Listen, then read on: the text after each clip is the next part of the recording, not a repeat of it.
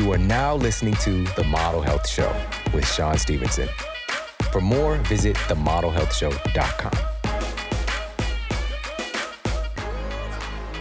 There's a big difference between weight loss and actual fat loss.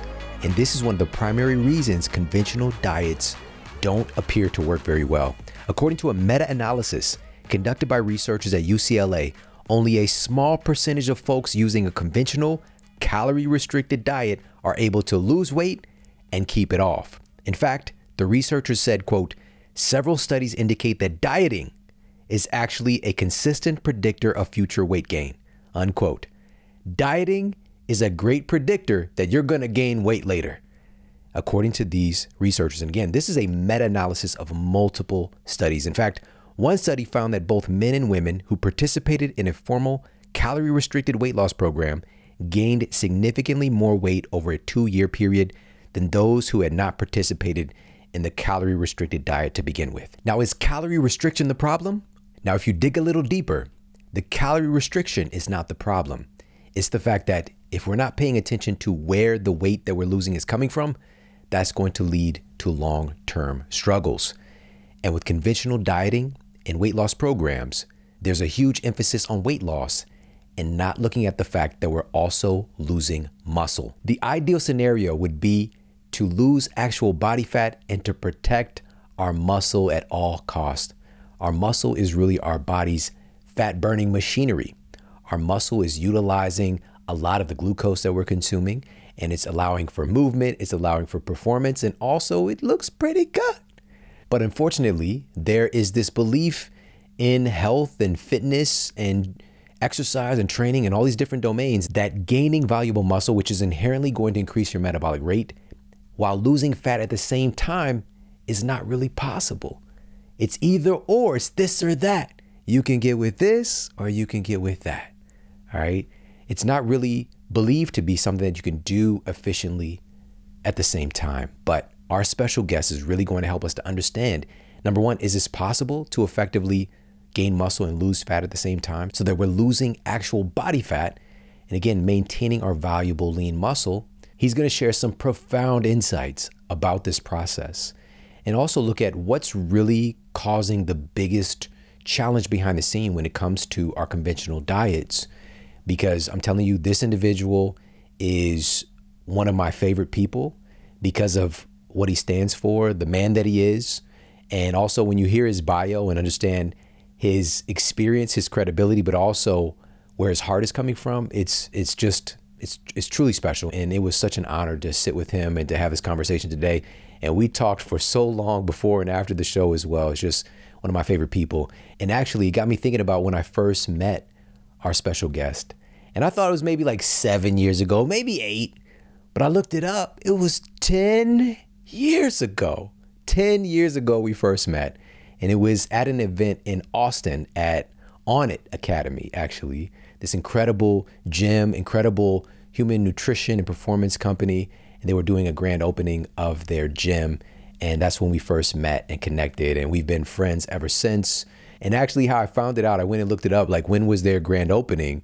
And it said 2004. I was like, wait a minute, this is bananas. And there was a bunch of pictures actually up of the event. And I saw myself on one of the photos, just like, oh my goodness, it was such a cool time. And at this time, this was right around the beginning of the Model Health Show.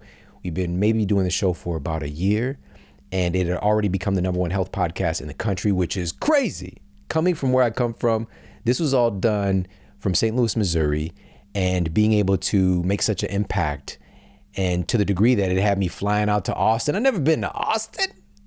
All right, I knew a guy named Austin, but I'd never been to Austin, the city. And shout out to everybody in Austin as well. There's the big mantra of keeping Austin weird. But I'll tell you what, Austin also has a lot of incredible access to healthy food. There's such a big health and wellness community there. And On It is kind of one of the jewels there that you'll find in Austin. And by the way, if you're not utilizing On It's fitness equipment, there are steel clubs, there are primal kettlebells, there are steel maces. These are quintessential items in my fitness regimen. Allows for so much creativity and functional movement. They're really the company that brought these tools to the larger market. And I'm so grateful for them. But also they're really about that life when it comes to human health and performance nutrition. They've actually put several of their supplements through randomized, double-blind, placebo-controlled trials to affirm whether or not that they're effective. And they're all based on earth-grown nutrients. They're also where my family gets our protein supplements. There are several types of protein supplements available on the market today, from plant source to animal source, but the vast majority of clinical evidence supporting the benefits of using a protein supplement. So we're talking about that post-workout protein, but the benefits of using a protein supplement are studies that are done on whey protein. Now, a randomized double-blind study published in the Journal of Nutrition found that overweight test subjects who were instructed to consume whey protein daily for 23 weeks lost more actual body fat, had greater loss in waist circumference, and had a greater reduction in circulating ghrelin levels, our body's primary hunger hormone, compared to test subjects who were utilizing soy protein or an isogenic carbohydrate drink.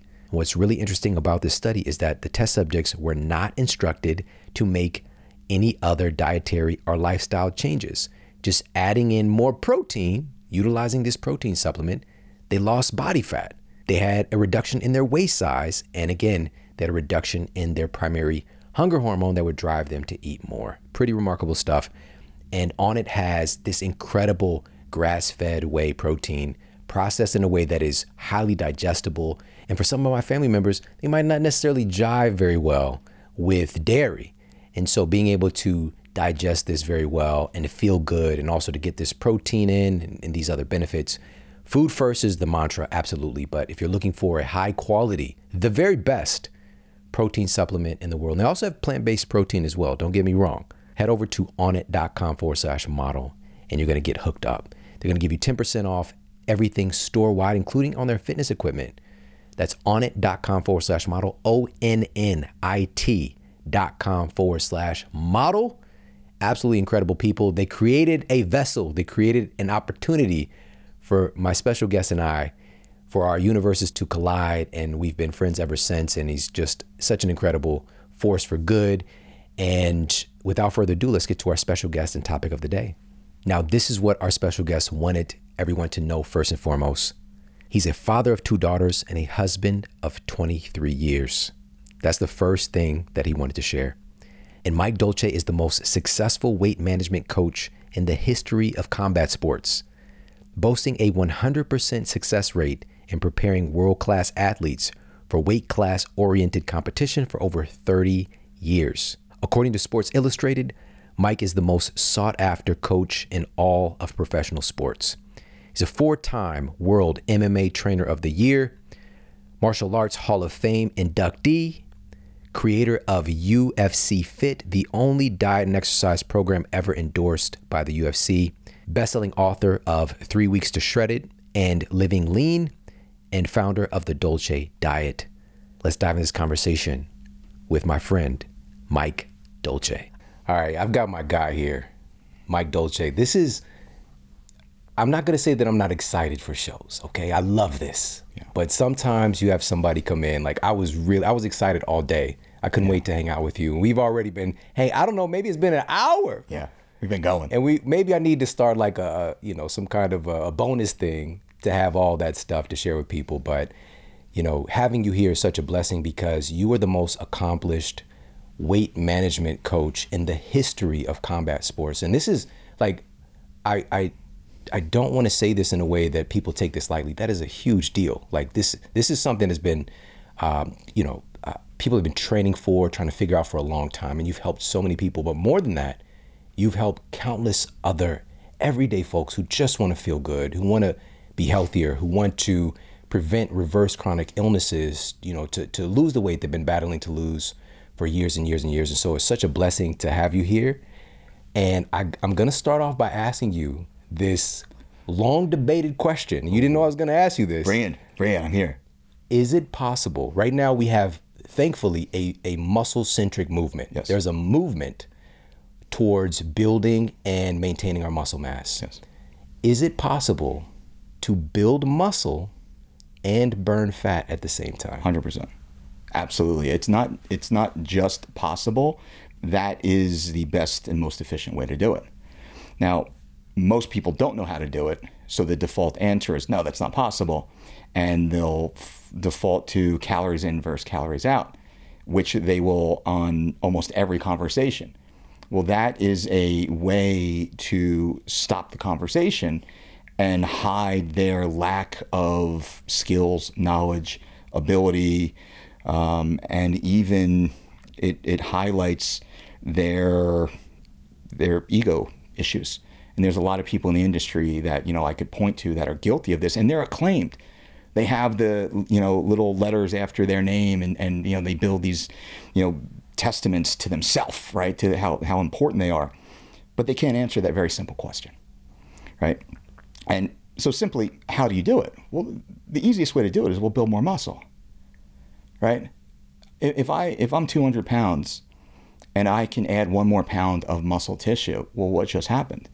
I just reduced my body fat percentage, right? So I've actually gotten bigger by adding more lean tissue, and proportionately, I have more muscle than body fat. My body fat percentage just went down. That is what we do. That's what we focus on. And, to kind of, preface what I'm saying is I spent the majority of my professional career working with weight class oriented athletes. Right. Every gram of tissue matters because we have to go out there, and this isn't combat sports. So our athletes would have to go out there and fight at world-class levels for 25 minutes against the best opposition the planet had to offer, right? So these stakes are very high. Every gram of muscle tissue matters. Every pound on the scale has to contribute to victory. So my team and I, we have spent over 20 years focused on this exact question. And what we've been able to establish is anytime we enter into an acute weight loss phase, the first question I have with my team is, how do we build more muscle? Not how do we lose weight? How do we build more muscle while losing weight? That's always the first question. Now, a lot of times we can look at just general intake to not, because we can go, the entire show can be on this topic, but protein sufficiency. Are you eating enough protein? Let's say you're eating enough calories, and this is calories in versus calories out. And the common, simplistic thought is, as long as I drop calories, I lose weight. Okay, maybe. But what if you increase protein and drop carbohydrates and your calories don't change at all? Well, now we're adding muscle tissue, or we're fortifying current muscle tissue, possibly adding muscle tissue if we have the right stimuli, training stimuli, and recovery protocols in place. And quite possibly now we are eliminating stored body fat, which is just simply an energy substrate. So that's simple tilt of the equation. We didn't drop a single calorie. We just changed the blend. We completely changed the composition. And the last piece of this, knowing the more muscle tissue we have, the more calories the body's actually burning. Therefore, it is much easier, and if you know what you're doing, it's guaranteed that you will actually lose body fat as a part of the process without having to overly manage total calorie intake. I love this already. And just to even add on that, you checked every box there. And to add on one additional piece, which you know very well, that protein, the thermogenic effect of the protein itself. Yes. And if we look at, because it costs our body calories to process and digest the calories we consume. Yes. Energy, the digestion of food is one of the most energy intensive processes that we do. We're turning food into human tissue. Yes. We're turning food into usable human energy. It's like a miraculous process. I agree. But it costs your system to do it. And with dietary fats, according to the data that we have, we're using 0 to upwards of maybe 5% of that caloric energy to digest those fats. Human body is very good at digesting fats. Yes. Carbohydrates, we're looking somewhere in the ballpark of maybe 10% of that energy. We're very good at quickly digesting carbohydrates. With protein, now we're jumping up to 20% of the calories that we're consuming from protein is getting used to digest the protein. Yes. And this is my hypothesis, because again, the answer is not on the table. Why is that? I think it's because Well, one of the big reasons is that your body values protein more than any other source because it's used for so many things. Yes. And so, yes, for our tissues, yes, our muscle, that kind of stuff, but even our hormones, they're made from proteins, right? Our neurotransmitters, there are so many different factors for energy creation, but also like the structure of our bodies. It is such a valuable resource versus, carbohydrates. We can, sop those up, use them for energy, store some, but it's not really used to build tissue in the same way. And so I just think that because it's so valuable, the body puts a heightened degree of emphasis on, let me break this down and get everything that I can from this protein that this human gave me. Yeah, and I agree 100%. Excellent point. And that highlights the protein sufficiency conversation. Right. Most people undereat their protein requirements. They look at the very outdated recommendations of 0.8 grams of protein per kilogram of body weight, or 1 gram of protein per kilogram of body weight. We know that we need double that, at least, right? For you, for me, just as active, healthy individuals. And if we drill down into the specific, then we can get more granular in how many grams you need. But in general, the average person needs at least a gram of protein per pound of relatively lean body weight. And that will scale upwards based upon their level of activity, but also their level of leanness. So the leaner you are, the more protein you actually need. The more muscle tissue you have, the more protein you actually need. Many people, they glance right past that. And one other point I wanted to mention is you mentioned digestion, and it is a miracle. And for, again, I might go hard into the whole calories in, calories out conversation because a lot of the misinformation is based upon that. If you speak only about calories in, calories out, you're completely disregarding the digestive system. So it's not what you consume that matters, it's what you actually digest and absorb that matters. And when we talk about digestion, and I want to use this cup as an example. Let's say this cup is an apple, or it's a piece of steak. It is perfectly visible here in this reality. We can all see it, we can hold it, we can touch it, we can feel it, right? Now, through the miracle of digestion, I will ingest this, right?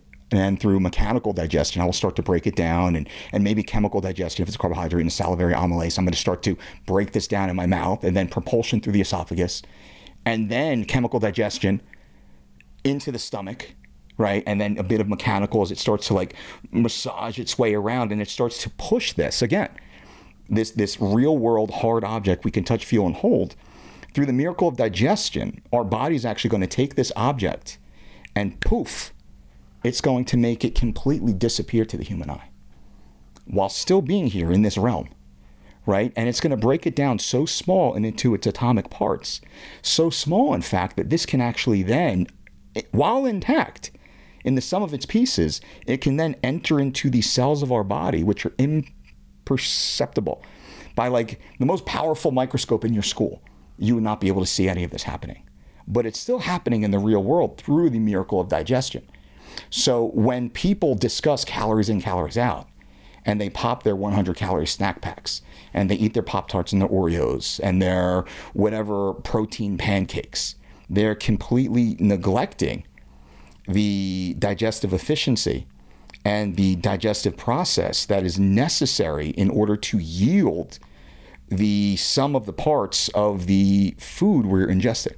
And those are the nutrients, which are then responsible to synthesize hormones, to create muscle tissue, to provide energy, right? All of the things that we aspire when we go to the gym and we lift weights and we run on the treadmill, right? All the things when we look in the mirror and we don't like this little part of our body, but then people are being told again by, quote, credible sources that calories in, calories out, that's all that matters. As long as, you're eating in a calorie deficit, you're going to be fine, you're going to lose weight. But again, that is wrong, because they do not consider the importance of digestion, which is predicated upon the quality of the nutrients you're actually ingesting and the body's ability to break that down, absorb that, and then partition that, send that throughout the body to where it needs to go.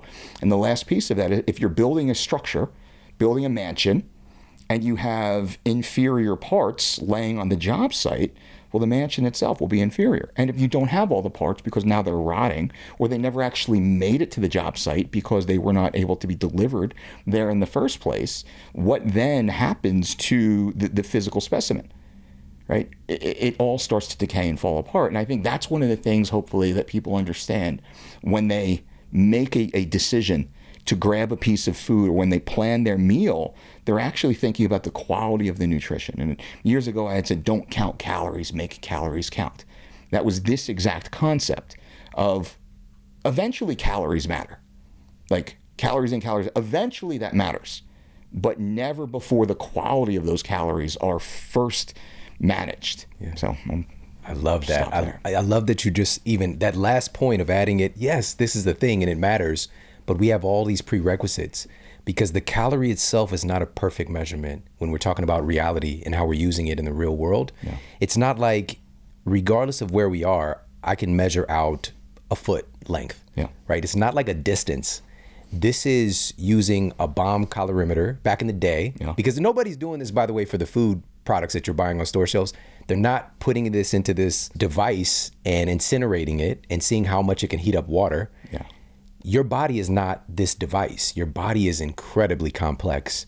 And I would encourage people just to think about, can your metabolic rate change? How many calories you're burning? Can that change from day to day, from week to week, year to year? Yes. And just when you answer that question, you realize that this calories in, calories out equation matters at a point, but what's determining how my body's processing those calories? Yes. That's what matters most. Let's focus on that.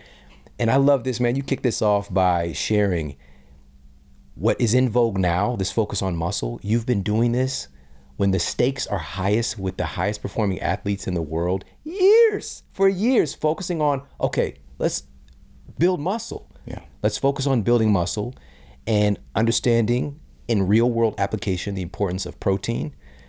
And this brings me to the point of, so I gotta ask you, you're my guy, you're here. Let's go. There's this assumption that we're already eating too much protein in America. We're eating too much protein, it's killing us. Talk about that. We're not eating enough protein, by and large, because when we look at the average American. The average American is either overweight or obese. Where are we at? 70+% of the American adult population is either overweight or obese.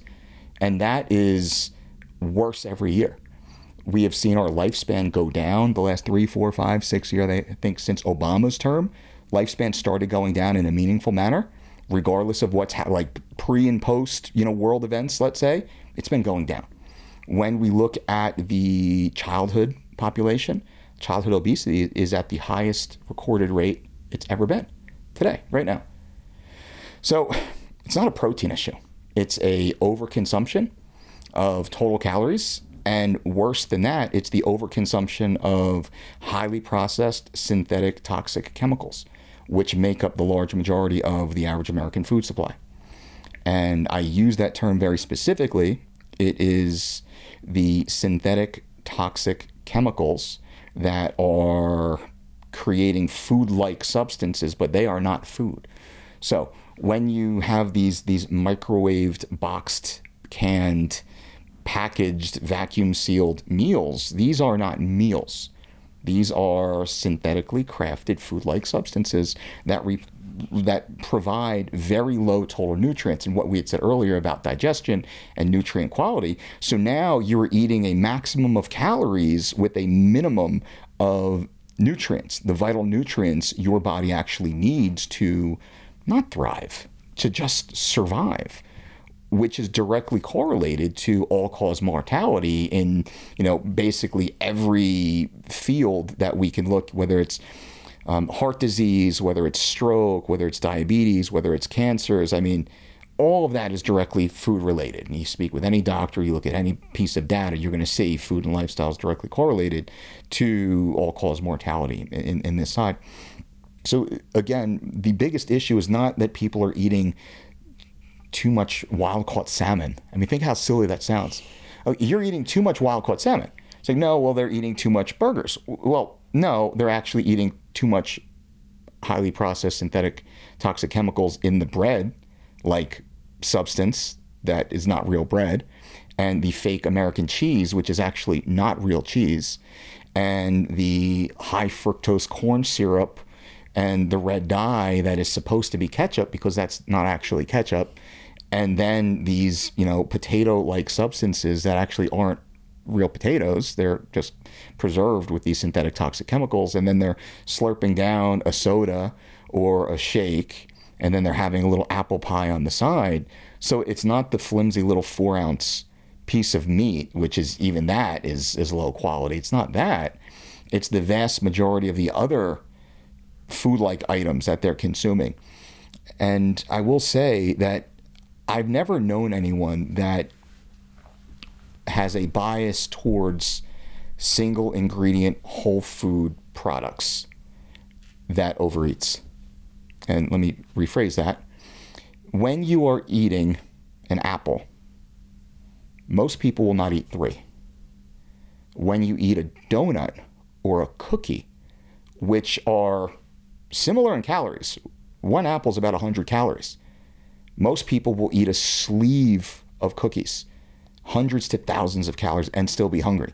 Most people will eat 1, 2, 3 donuts, a bagel with cream cheese, a chocolate croissant, something else. Hundreds to thousands of calories. If you eat an apple, like just saying an apple, or a piece of salmon, or whatever else it might be, your body naturally recognizes that. And there's a whole cascade of biochemical signals that are being sent. I mean, there is a symphony of communication happening inside your body at all times. I mean, as I sit here right now, like my senses are receiving every piece of information and every hum and every, movement and sound. But internally, there's so much more happening, right? When we consume the right food in the right proportion, your body is sending real-time signals. Mm-hmm. And most people don't understand that because they don't experience that, because they don't eat single ingredient whole foods. And I very clearly say, single ingredient, what is single ingredient? Well, the only ingredient in my apple is apple. That's it.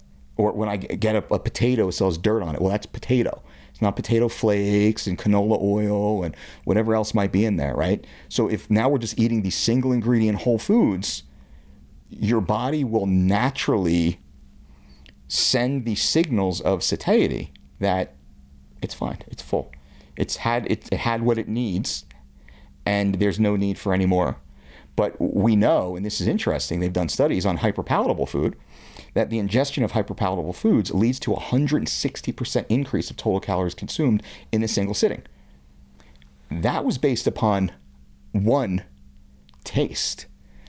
If you can't just, can't pop, or you just can't stop, or can't have just one, or the crunch of the Cheeto or the Frito or whatever else it might be. Billions of dollars are spent to ensure if you eat one chip, you will eat the bag of chips and you will crave more chips, right? So there's a whole other biochemical symphony happening that is working against you also if you send the wrong signals. So again, if we're eating the right foods, the high quality foods, you will naturally eat less foods and you'll be more nourished. And the goal is to eat the maximum amount of nutrition at the lowest total caloric ceiling, because as we said earlier, calories eventually count. But again, if you're eating the right foods. I love this that you use the S word. You said signal. Yes. Signal. So it's certain communication that's happening from that food, which is an organic organism, and how our cells are interacting with it. It's sending data. Yes. And, whether we're looking at this from nutrigenomics and nutrigenetics and how that data is impacting our gene expression, or just more superficially, how our cells are interacting with this, right? So as you mentioned, like some of our satiety related things that we've discovered. Even as I'm saying this right now, I'm struggling because there's so much we don't know. But yes, and knowing that matters. Exactly. Right. Knowing is half the battle. Yeah. Shout out to G.I. Joe. But, we've got adiponectin, we've got GLP-1, we've got ghrelin, we've got leptin, all these different satiety, hunger-related hormones that we've recently discovered, very recently. There's so much more to unpack here, but and for us to learn. But as we're eating a real food, our biology has an experience, thousands upon thousands of years, generations upon generations of interacting with, as you mentioned, one ingredient, single ingredient foods. And our bodies have developed this proclivity towards not, or an aversion towards having something that is one particular flavor for very long. Like we'll reach a satiety point relatively quickly. As you mentioned, eating 3 apples is just weird. Like I've never done that. I've never eaten 2 apples. You know what I mean? If you eat an apple, you eat an apple. But I've definitely, when you mentioned the sleeve of Oreos, I've definitely done that. Definitely done that. 4 donuts, absolutely. Whole pizza, yes, of course I've done that. We had the Papa John's special at my first university I went to. $5, 1 topping large pizza. Of course, I might save a slice for tomorrow. You know what I mean? And it's just like, how am I able to eat so much of something that is so calorically dense? And it's really because brilliant food scientists crafted these foods to not have one notable flavor input. So it's really fiddling with our biology in that way, but not to mention the other newly invented chemicals that create this desire, literally just driving us to eat more of them. And the list goes on and on. These are brilliant people. Their goal is to get you to eat more, buy more of their product. And that is respectable. We live in a society that's structured around the ability to sell your products to the public. But where's the ethics, right? If you're tricking my biology and making me addicted to your food, there's a lack of integrity here. 100%. But most people have no idea that that's going on. That meal that you mentioned with, the burger and the fries and the apple pie, that sounds like my daily go-to, right? And, not to mention also, what are those potatoes cooked in? Yes. Right? And I remember getting my mom, before we were talking about the Stanley Cup. Yeah. Not the Stanley Cup. Like, shout out to hockey. Shout out to the St. Louis Blues. And also New Jersey Devils, of course. Shout out to your squad as well.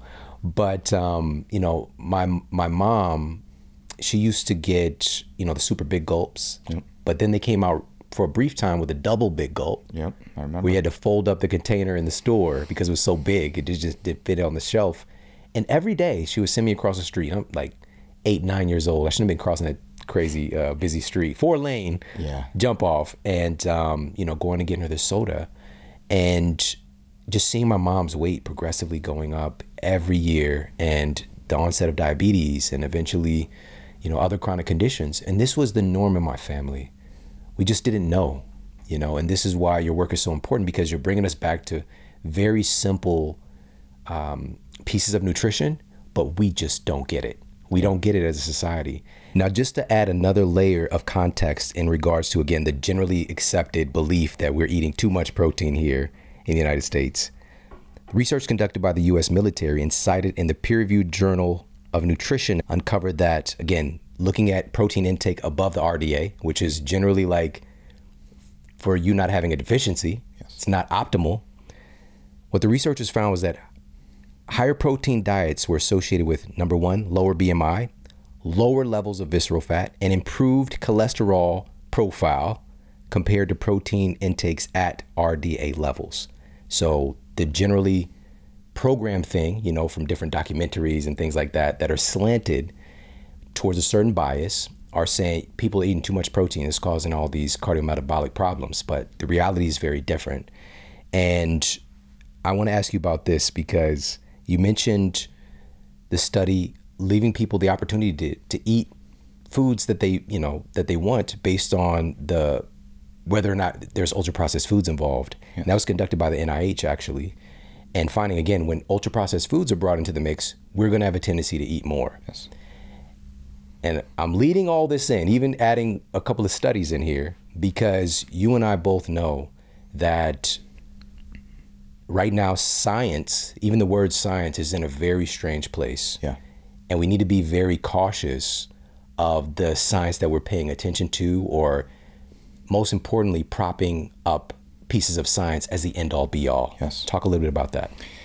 Science has become weaponized in many facets of life.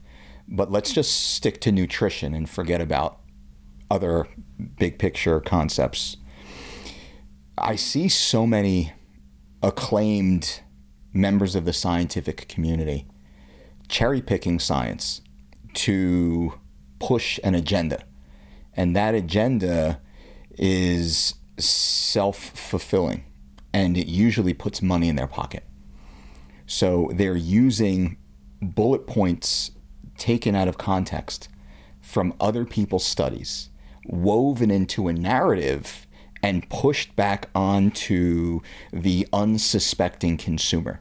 They use their charisma, they use their production value to sleight of hand trick the average person into believing what they're saying is true, but also that they are a trustworthy source of information. And when we look at the population, well, clearly we see that's not true. And I'm not going to sit here and name names because I'd rather talk about ideas, right, than individuals. Take the Lady Bird Johnson route in this one. I know that quote. Right? And when we look at this, we realize that science is simply a tool used as a part of a debate. And when people debate, they are not debating to vet out what is true.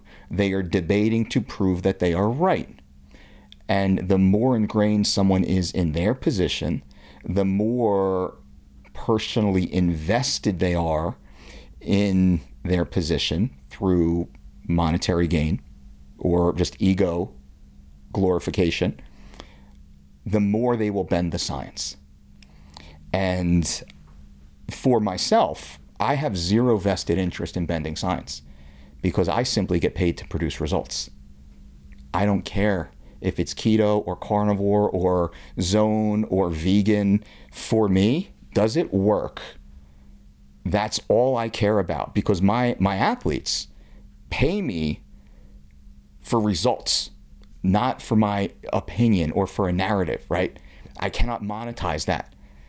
So hopefully that kind of excludes me from, and you know, people can feel free to dig around my background, dig around in what I say, dig around in the points that I create or the points that I put out there. And like I always say, do your due diligence. Everything I say, please stress test what I say. Okay?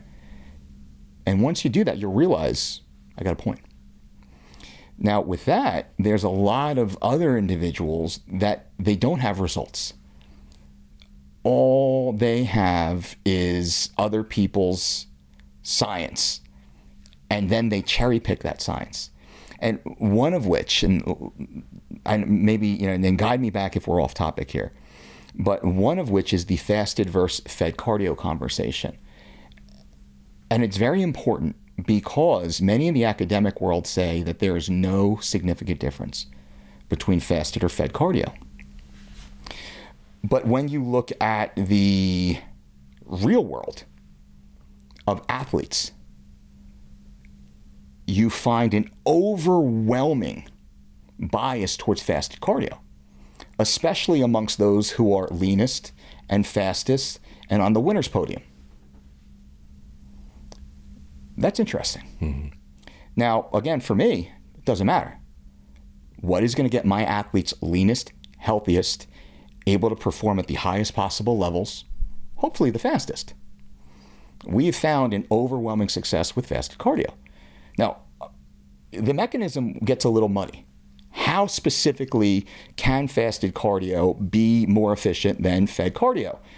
That conversation is a fun one to have. But now let's talk about the science. Because when you actually delve down deeper into the science, there's a few studies that show that they've come to the conclusion by the authors that there is no significant difference between fasted or fed cardio. But when you actually look at the numbers, you realize that each time the fasted groups lost more body fat. But within the realm of the scientific opinion, they say, well, but it wasn't significantly different. Well, first place and last place is often not significant. When you look at the 40-yard dash or the 100, we're talking about multiples of a second, right? When you look at, like, let's say the Mr. Olympia stage, when you look at the UFC, and when you look at someone who wins a world title and someone who loses the world title, someone who goes home with a 7 or an 8-figure check and someone who goes home with a 6-figure check, oftentimes the difference is a split second. That split second is very significant. So when we look at fasted versus fed and we look at the weaponization of science, oftentimes by the academic community, to point to that for a reason I don't understand.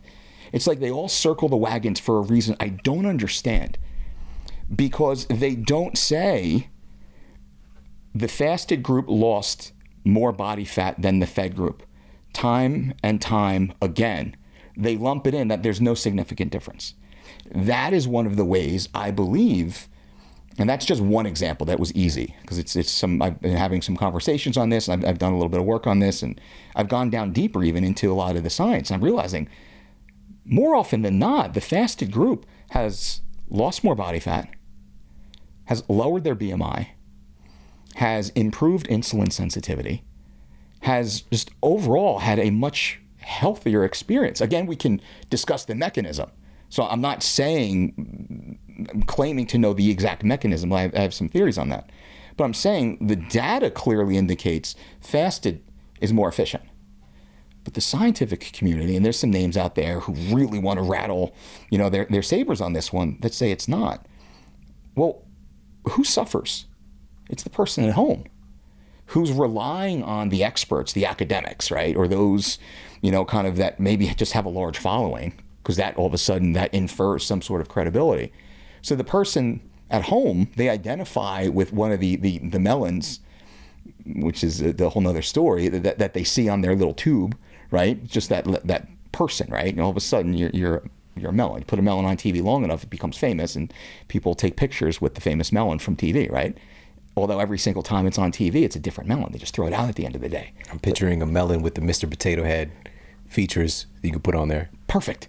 But like, if you had, briefly, if you have that same melon, and when they opened the Mall of America, the build up to the Mall of America, local TV news station, they would have, hey, this melon is going to be at the Mall of America on the grand opening. And they throw it out at the end of the night. Hey, melon's back, to announce.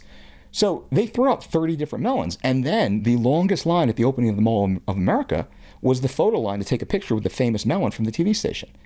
Well, it wasn't the same melon.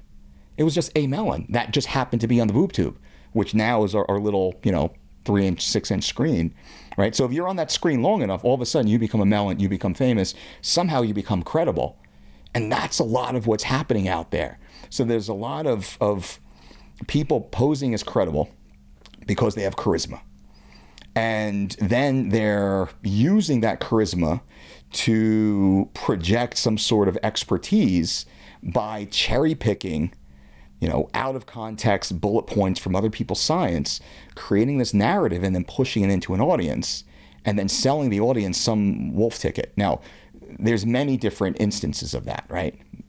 Again, which one? So I'll just go back to the fasted or fed cardio, or maybe we can go back to the protein studies, and we could say that the people who eat more protein, you switch back there, I eat more protein than the average person. My blood work is impeccable, right? I probably eat 1.5 grams to 2 grams of protein per pound. I'm about 200 pounds. I eat about 300 to 350 grams of protein per day. I eat 0 processed foods. I eat low saturated fats relative to the proteins that I actually do eat, right? So, I'm the N of 1 in this specific case, but I would also say someone like you, the more fit people, we tend to bias our food choices to more protein-dense foods. So then the more fit people tend to eat more higher protein foods, right? And then we tend to do more fit things, right? Therefore, we have better health outcomes. We likely have lower, blood lipid issues and maybe, the manifestation of other, type of chronic conditions and illnesses. So anytime I see these studies come out, I always have to pull back. And I want to ask, well, as compared to what is an important question. Keto is the best thing ever. Well, as compared to what? As compared to the standard American diet? That's probably true. as compared to a single ingredient, whole food, multi-meal, omnivorous meal plan, not even close. Keto is not even on the list of being a good meal plan when you compare it to this type of program, right? So again, I'll kind of, pull out. I'm getting a little long in the tooth on this, but I want to just give that overall context of like science. It's so weaponized, and it's unfortunate because the data is there. It's very clear, and it's the charlatans out there, and I'll use that term intentionally, the charlatans out there that weaponize it to take advantage of the average person. And I think that's what you and we care most about, it seems like these days, is telling the truth and helping people at the expense of our own income. Because imagine if you came out with a keto fasting program, right? Or if I did and we were selling all the fit teas and all the garbage out there. Pull the yacht around. Come on, like, let's go. Your jet or mine. Like, where are we going? Right? Oh, man. I started this episode off saying I was so excited to talk to you today, because there's so much familiarity when I hear you speak and spend time with you and just being a real person who cares about people. And just understanding, really, this is hard. This is really, really difficult work because there's so much nonsense. There's so much noise right now. And, sometimes it's well-intentioned noise.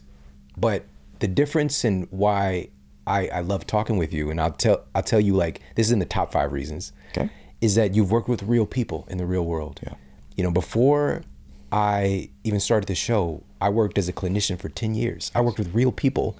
I worked with people working at a university, in the university gym, for years.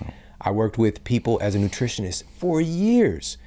Being able to look another person in the eyes and to tell them, I'm going to help you. We're going to figure this out. And we're going to do whatever it takes. And knowing that I have to be accountable to that, I have to put my biases aside, because coming into it, especially if you're, quote, trained in in a conventional context, you have your things, that you go to. And even if the person isn't responding as they're supposed to, which a nice chunk of people were not. Yes, sir. Me coming in with the, food pyramid paradigm, for example. It wasn't quite what I was doing at the time, but whatever diet framework it was, I have to be honest that it's not appropriate for this person right now. Yeah. And finding out what that is. And that might be contrary to what this study says over here. And so what that did was that gave me the catalyst to start to look at both sides of the equation, right? Because a lot of times some of these nutritional camps are at one end of the spectrum and then they're at the other end of the spectrum. And the truth is usually somewhere in the middle, right? And you've talked a lot about this. We've got one end of the spectrum, which we've got wonderful people who are doing well with the vegan protocol. We've got people who are doing well with the carnivore protocol. But we evolved as omnivores.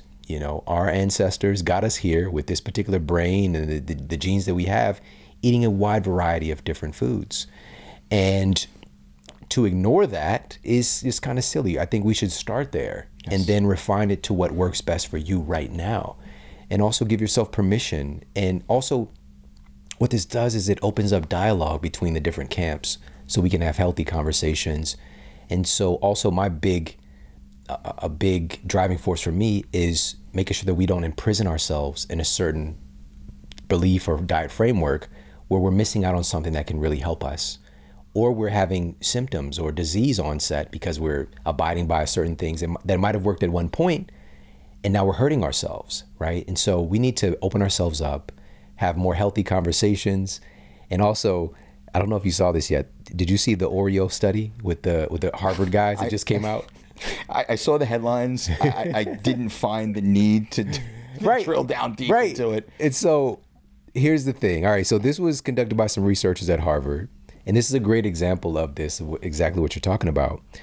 And what they found was that folks, and it was interesting to me because I just had a really close friend of mine who got their blood work done and their LDL was a little high, but everything else looked amazing, right? But he was worried about that LDL being high because he does do a lower carbohydrate, not no carbohydrate, but it's one of the things that you might see. But I was like, what do your triglycerides look like? What about VLDL? Are they looking at the particle size? All this other stuff.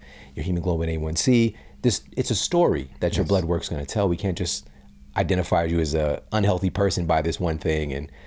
And so what these researchers found was that being on a low carbohydrate diet specifically led to LDL being a little bit higher. And this is really an N of one situation. Even in the study, if people take a look at it, it's not just this broad statement, but that can be pulled from it if we want to take this and use this unethically. Yes.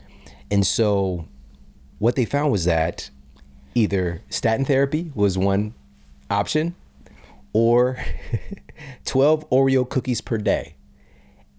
This is real. All right. And eating the 12 Oreo cookies per day lowered the LDL cholesterol by 71%, as compared to only a 32.5% drop within 6 weeks of intense statin therapy. So the Oreos worked better to lower the person's cholesterol. This is a perfect example, again, of not having context about what happens in the real world. Yeah. Right? We're looking for one isolated result. We're trying to manipulate this LDL number without paying attention to the quality of the diet, the health of the person overall. And some of this stuff can just get really silly. Did they get into the mechanism of how can an Oreo cookie, or how many Oreo cookies, how does that have any positive impact on lowering LDL? Was there any other dietary habits that were changed at the same time? Was there any lifestyle intervention? Was there any other medicine that might have been changed? Like, were they retested to make sure that there wasn't a flaw in the original test? I would be very curious. It might be in the study or it might not be, because it's a great headline, right? I'm sure it got a huge click count, so I'm seeing it all over my social media. Yeah. Right now I'm just realizing what the study, what they basically were trying to say. Yeah. And, just the superficial view is, okay, this person's eating too low carb. That's why their cholesterol is high, because they're probably eating the foods that we're advocating, and they're just missing out on these carbohydrates from these cookies. Yeah. Right? They just need to add in more carbs. Yeah. And it doesn't matter the quality of the carbs, right? But again, having all of these things without context is a disservice. Agreed. And that's as compared to what? Like, in context, does an Oreo cookie diet actually improve overall health? Well, I don't know. Well, I can't imagine of any study that would support that. Factually, right? Right. Any credible study, I should say. Right. Okay. Now, we started this conversation off with the big debate of, can we build muscle and lose fat at the same time? And we have another domain of people who've done things a certain way, but it's not always the case, where if they want to manipulate their body, put on more muscle, they do the bulk. Yeah. Right. And the dirty bulk in particular has been the fashionable thing for a lot of people. But we've already kind of put that to bed. You can build high quality muscle tissue and stay lean at the same time. But what is the ingredient here? Is it just patience? Is it time? Right.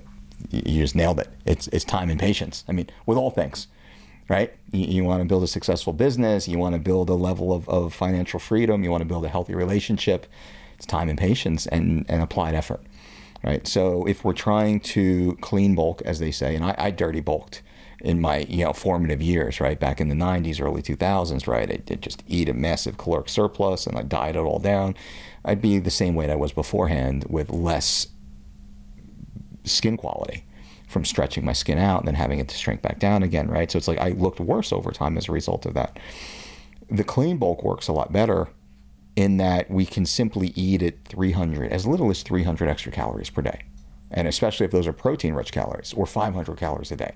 You don't need to get up to 1,000 calories per day if you're actually diligent and you're taking the time and you are stimulating the desired response of, enhanced muscle replication, muscle growth. So if you're in the gym, you're applying progressive overload and intensity multipliers, you're giving your body ample rest. As far as training frequency goes, you are giving yourself, you're ensuring deep restful sleep, 7.5 to 9 hours per night.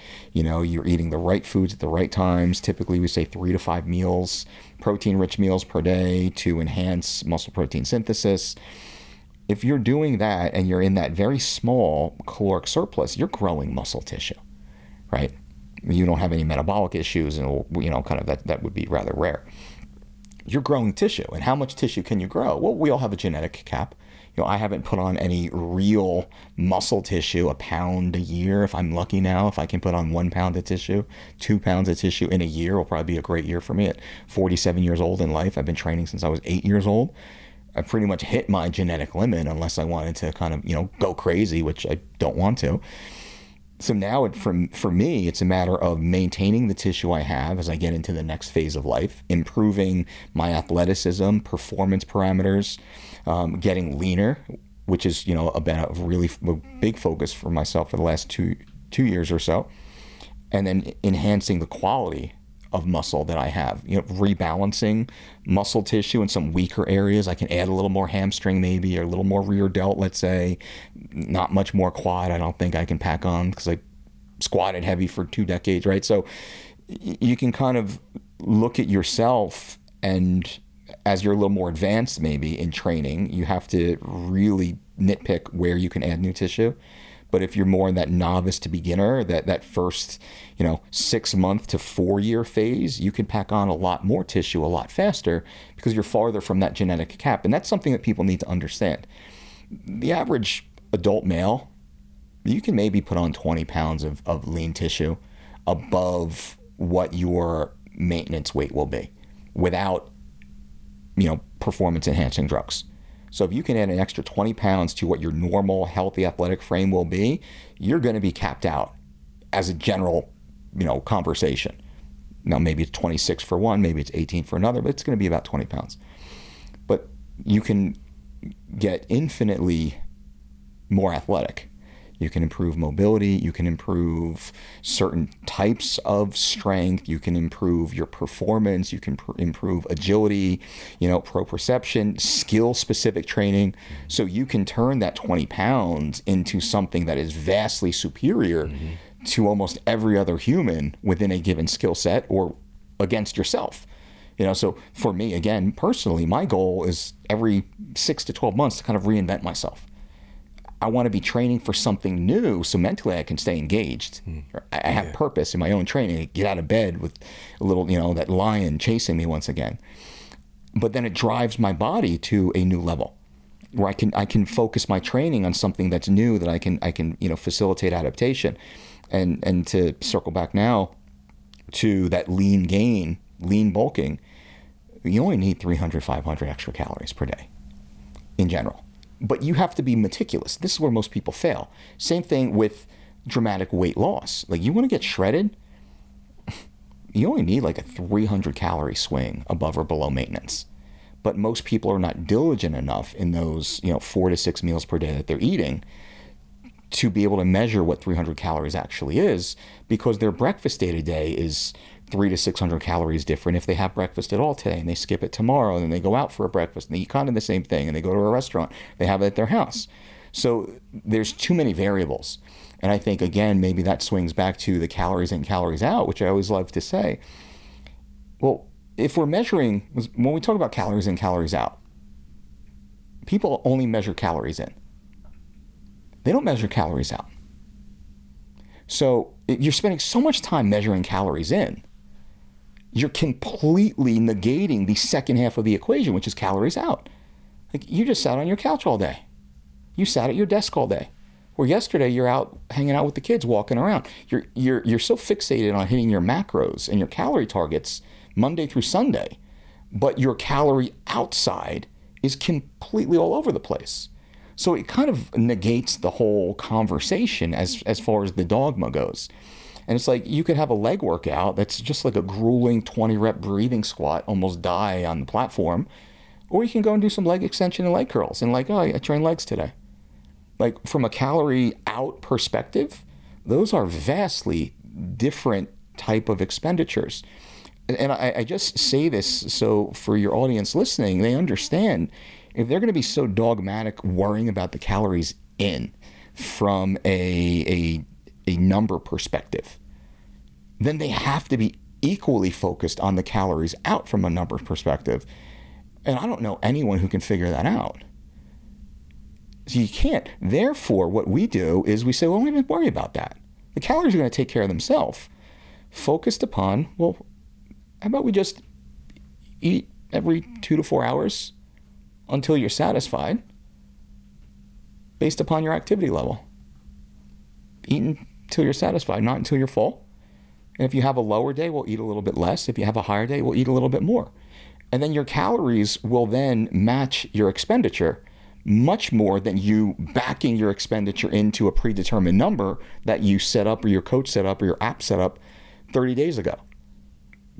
Because today's different than yesterday. So kind of, putting that all together, again, I'm probably slightly off topic, but that part of that equation matters. Right. It's not just the intake, it's the expenditure. Yeah. Nobody focuses on the expenditure, even considers it.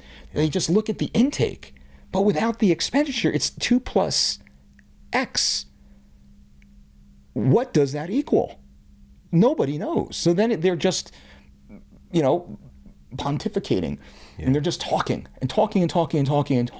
but they don't actually have the real hard data to prove it. Yeah. Where if we wipe that away, it's like, well, eat until you're satisfied, not until you're full, which enhances, or it focuses on digestive efficacy.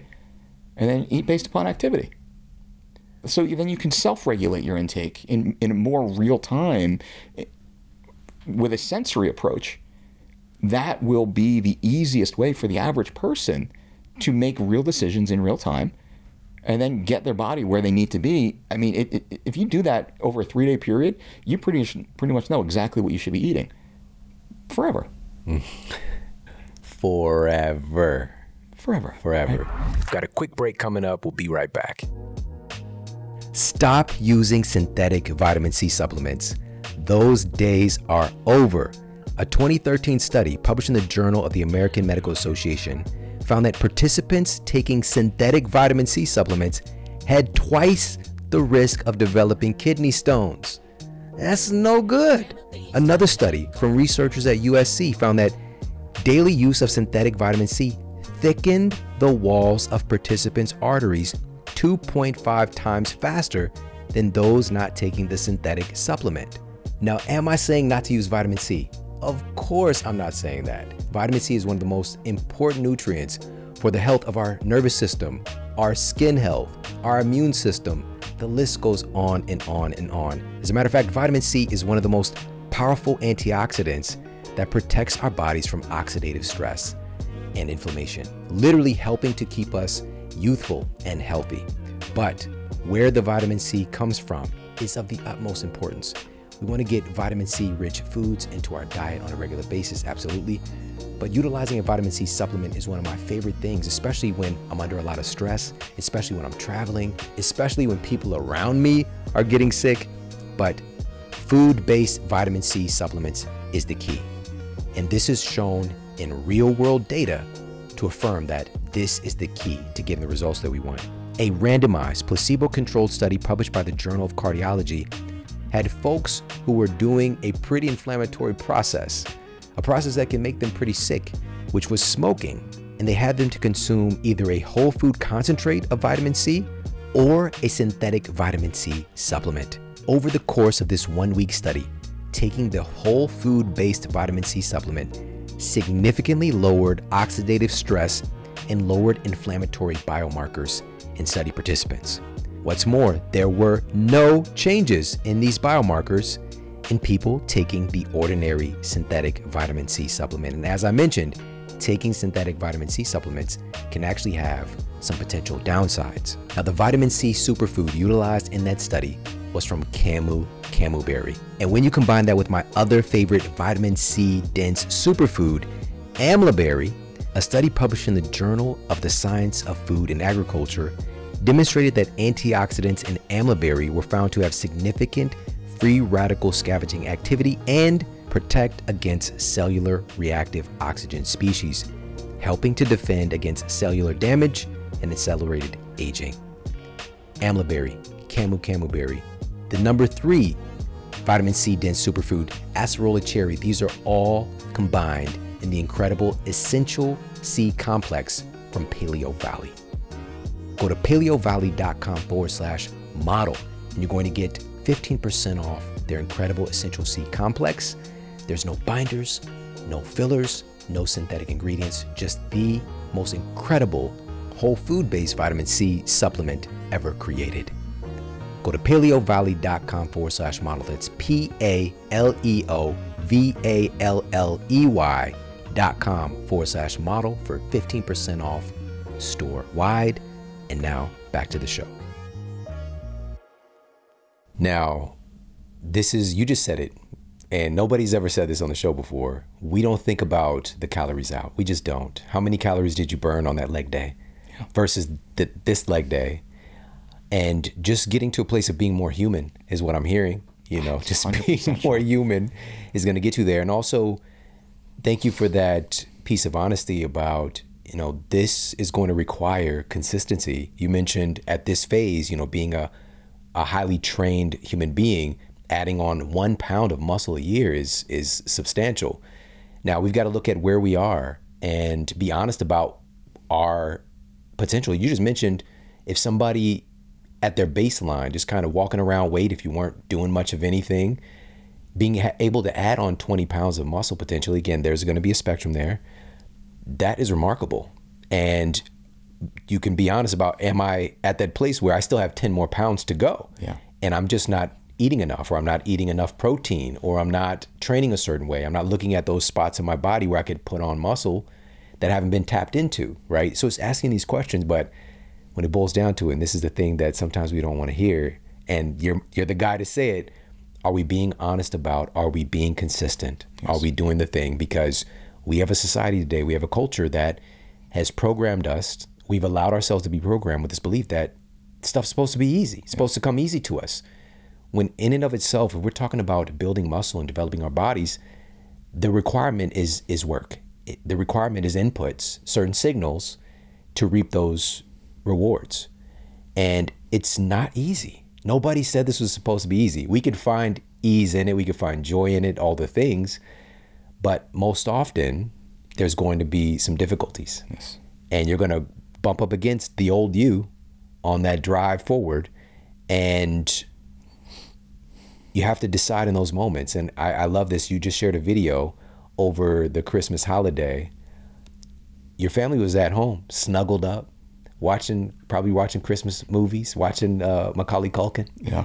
And you were like, listen, you were in your car, like, I don't want to be here at the gym today. I'm telling you, I don't want to be here. But I know what is required for me to be the man that I want to be, to have the health and the body that I want to have. I'm here right now. And yes, this is a sacrifice, but I'm redefining what the sacrifice is. This is to make sacred. Yes. Right? For myself and who I want to be, this is a sacred act.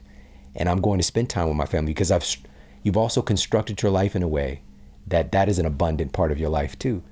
But that doesn't mean in those moments, sometimes just like, and this leads me to the last thing I want to ask you about, because the UFC, and you've been 4-time MMA trainer of the year, and it just keeps on jumping to leaps and bounds as far as how lucrative it is and just the exposure, all the things. But you walked away from that a few years ago, and a lot of people are just, like curious why would you do that when you have so much going for you from the outside perspective? Yeah. Why did you make that decision? I appreciate the question, and it's been asked a lot. And of course, a lot of my critics have used that as their own platform to say, hey, Dolce fell off, and whatever reason that they could kind of weasel into the narrative. And the true reason is, well, first, intellectually, I had achieved a level of success that no one had ever achieved inside that realm. I became the most awarded and acclaimed weight management coach in the history of combat sports. And I remain the most successful. I am the only coach with a 20-plus year career in working in elite weight management athletics with a 100% success ratio. That means no athlete under my care has ever missed weight or underperformed in over 20 years. Now, there are some big names, and there are academics and PhDs and medical doctors and DOs and RDs and CSCSs and every, combination of the alphabet you can think of, and some very well-funded companies and entities trying to gain headway inside that space. And they've all failed in bringing their athletes to the scale on weight, on time, every single time. And I believe it's because they never knew the job. The most important part of the job is keep the athlete healthy. That was my job. Keep the athlete healthy. And my conversation with my athletes would be, listen, I don't care if you make weight. I don't care if you win your fight. I don't care if you win the world title, and I don't care if you make millions of dollars. I care about you being 80 years old, telling your great-grandchildren about the time you made weight, won the fight, won the world title, and changed their life by winning millions of dollars. As long as you understand what I do, why I'm here, you'll understand then how I'll be operating and working with you. And they appreciated that, because that's my job, is to walk the journey. And I never saw it as a 8-week one-off. It was not a paycheck for me. I was being entrusted by these humans to take care of them in a sport that almost nobody does, right? And it was my job to aggressively protect them, knowing how dangerous that sport is. And I did that for over 20 years, right? At the highest level, which is an honor and it's a blessing. It was just such an amazing career trajectory. And it got to the point that it was no longer fun for me, because I had been there and done, I've gone to hundreds of fights, cage side, backstage, like private jets, the whole thing, which is, again, honored this guy growing up the way I did in my little town to be this part and be making my mark. It was, very special. But I was past it. And my wife and I were at a stage in our lives that we wanted to start having children. And I grew up without a father, and I understood how challenging that was. And I wanted to be, and promised to be, a present father in raising my children. So a year before, and thank God this worked out. You want to make God laugh, tell him your plans, right? Well, my wife and I, we had a plan, and our plan was working to up until this point in building the business and getting to the place and all this. And now we're going to make a plan to have kids and start preparing for that. And I'm very analytical. I'm a planner, and I track everything. And I'm this, health science guy. And I wanted to make sure, I wanted 6 months of training camp to make myself as healthy as possible, and my wife also to be these vessels to procreate and create these children, right? So I wanted to make sure we were spot on, and that's my own level of insanity, right? But, I took the time, and my wife, she was aboard with that, but also at that time... Trying to print out this super soldier serum. That's the goal, right? That's what we were trying to do, right? And I had some relationships with athletes. Now, I had always worked where I worked with some of the greatest athletes, the biggest names, the Ronda Rouseys of the world, right? The superstars. And as those athletes were retiring, I wasn't taking on more athletes because I was already emotionally spread. And to work at that level, it's for me, it was very emotionally taxing. It was not just templates and meal plans like a lot of the other teams do. And I said they weren't in it for the right reason. They weren't on the journey with this human, right? And I was on the journey. I was fully vested. And as my athletes would retire, I didn't have the room in my soul to give that to anyone else. And I could have taken work on and commanded a high paycheck to do it, but I wouldn't have been at my best. And morally, I wouldn't do that, right? So as my athletes would retire, I just wouldn't bring on any more athletes. And that then was a part of the plan, was to give myself the space to no longer be obligated to be on the road. The 3 years before my first daughter was born, I was on the road 280 plus days per year in 2014, 2013, 2012. And that's what I could prove to my accountant through receipts. There's probably another 10 or 20 days in there also. A quick trip here and there, right? I was a road warrior. I was grinding. So moving into 2015, I'd kind of shed my stable. I'd moved my business to be more of consulting. I didn't want to leave the athletes. I wanted to still be a voice in their world and help as much as I could. And I really started consulting more. And then, my wife was pregnant. February of 2015, we had, Victoria, our first daughter, was born, which was transformative for me. As a dad, it's like the whole world changes. And I've been all in, and I even more went all in on being a father, a present father. Like, I will be there when my daughters wake up and when they go to bed, for the first 7 years of their life. Like, that was my commitment. And I don't know that I, all but a day or two here or there, have ever missed that. My oldest now is turning 9. My youngest is already 7. I'm here in California with you. It's right. It makes sense. I've been trying to see you for a couple of years. and that's a part of the reason why amazing. I kind of, I don't want to say I went MIA, but a lot of the travel, to me, it was ego glorification. And I didn't need, and I was aware of the draw, because I was the man. I was the most famous weight management coach in the history of combat sports, and I was working with all the superstars, and I got Hollywood celebrities calling me, and I'm doing TV shows with Dwayne "The Rock" Johnson and MTV special, like all this stuff that was coming to me, right? And I was aware of that, and I didn't want that to make me someone I did not want to become. I wanted to be a dad, and I wanted to be home with my kids and raise my kids in that type of world and that life, and to experience that with them. But I also use that as a new father to focus on other families, because I became so, through my wife's pregnancy and me, I was like her corner man during her pregnancy, right? She's the athlete, I'm her corner, right? During that, I learned so much about it.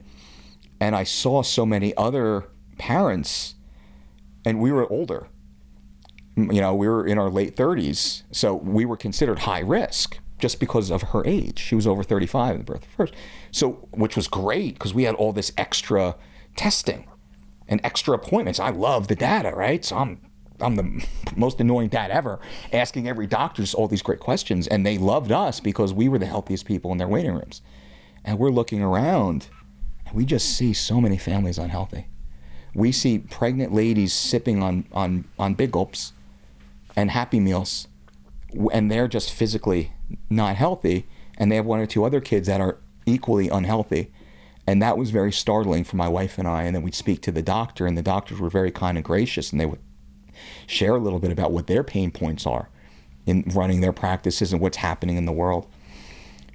So that kind of started me moving more towards helping families and what I call regular folks, or everyday athletes. I went from elite athletes, pro athletes, to like everyday athletes, which is just parents, regular people. We should all be athletic, right?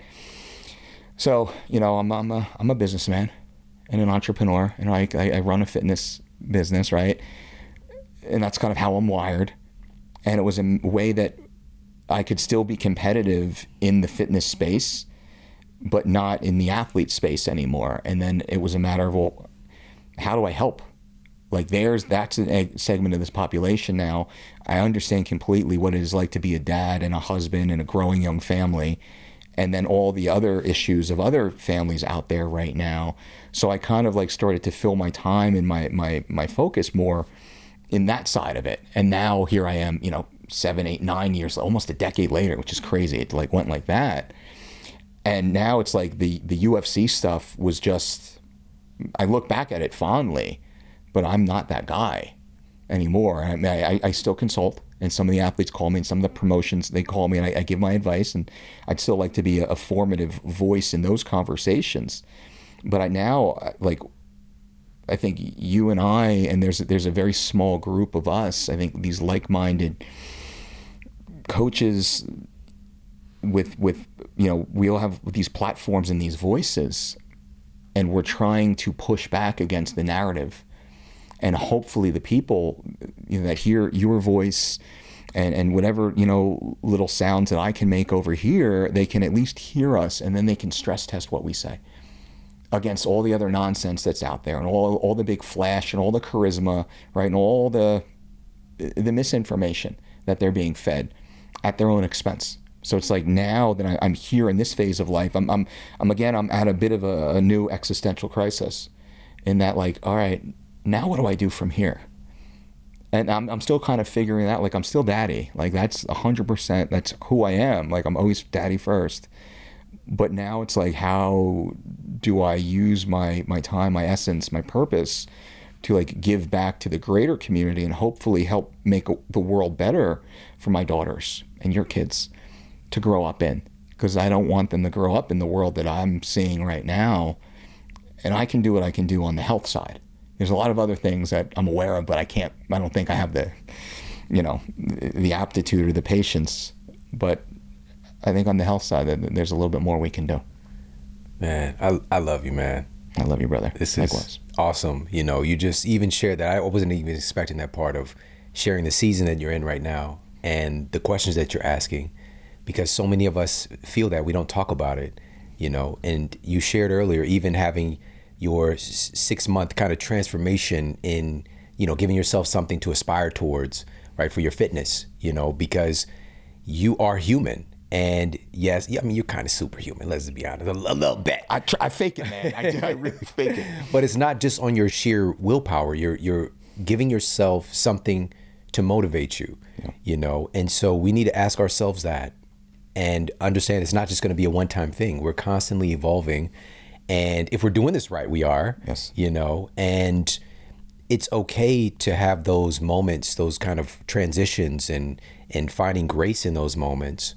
And also what I got most from that story is honoring what means the most to you. You know, so often, you know, we say that and I'm just working with people as a clinician for so many years, when I ask people, why do you want to, you know, lose this 50 pounds? Or, you know, they come in there wanting to get off their blood pressure medication, they have diabetes. Why do you want to make this condition a thing of the past? 9 times out of 10, they would say for their family. You know, I want to be a good example for my kids. You know, I want to have kids, and I want to be healthy, whatever the case might be. 9 times out of 10, it'd be something about their family. But then when I look at their lives and how their lives are constructed, there's a mismatch. Yes. Because so often we have this belief that we need to get out here and do all this stuff and make money and all this stuff.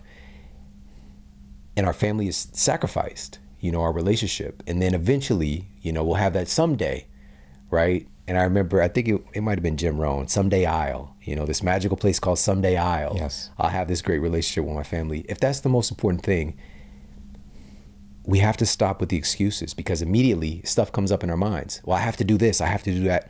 We are powerful, and we can construct our lives in such a way. You did that. You made a hard decision. Yeah. You can construct your life in such a way that your family can be more of a priority. And I'm grateful for you to share your story, to share your experience, your insights, being a voice of reason in this sea of craziness, you know, especially the last couple of years, you know. And I want more people to be able to, you know, to follow you, to stay up to date with you. You're always sharing great insights. Where can people connect with you and get more information, hang out in your world? I think the easiest is Instagram. That's one of the platforms I seem to maybe understand and engage with better. So I'm a little older, right? It feels like what's going on out there. I don't have a team. It's only me, right? So Instagram, you know, I think I just engage better on that. So I think that's the best way for people to kind of reach out, see what we got going on. And it's not highly produced. You know, I wish that it were in many ways, but it's very transparent. It's organic. It's very real. And it's always value added. You know, it's just, I'm usually given stuff on Instagram that's trying to help someone out there. I do a lot of Instagram lives for free that I'll do, and then I'll just kind of like delete it afterwards, so I don't just like clog up the timeline per se. But you know, that's always a Q&A. And I try there to give a lot of free information. We have our own little podcast, just the Mike Dolce Show. So, you've been a guest, and graciously, thank you so much for that, which is an awesome honor. And then, just our website, thedolcediet.com, which is just more general information, health and fitness and blogs and things like that. Very simple. What's the IG handle? It's The Dolce Diet. Everything is The Dolce Diet. It's one of the branding things we've done rather well is type in The Dolce Diet. Wherever you go, that will be the brand, the type, the avatar, the URL. Bro, I just was about to say, I see you from Avatar. I was just about to say that, and you said the word. This is freaking me out now. Okay. All right, because that's one of the things. I see you, right? And I was going to say that in closing. I see you, and I appreciate you, and I respect you, and you're the man. I appreciate you, bro. Thank you. I appreciate you, man. Thank you, Sean. The one and only Mike Dolce. I've said it before, and I'll say it again. This is the year of muscle. Let's do what we can to fortify, to grow, to protect this valuable commodity. And as Mike talked about, really tapping into our genetic potential. And for many of us, there's so much more for us to access to be our best selves. And it depends on where we are. If we're just getting started, the upside is tremendous. We have so many quick benefits that are going to come our way once we start lifting some weights, doing some, as Mike shared, fasted cardio. So this would be, just going for a walk in the morning, 20-minute walk. Our body's going to be grabbing onto our fatty acids, utilizing stored body fat for energy. And again, this isn't end all be all. We don't have to do fasted cardio, but according to the science, and most importantly, real world results that Mike has seen over and over again. This guy is called in. He's been doing this work when literally millions of dollars are on the line for somebody to make weight. But you heard it in his story, in his voice. The primary job here is to make sure that the person is healthy. All right.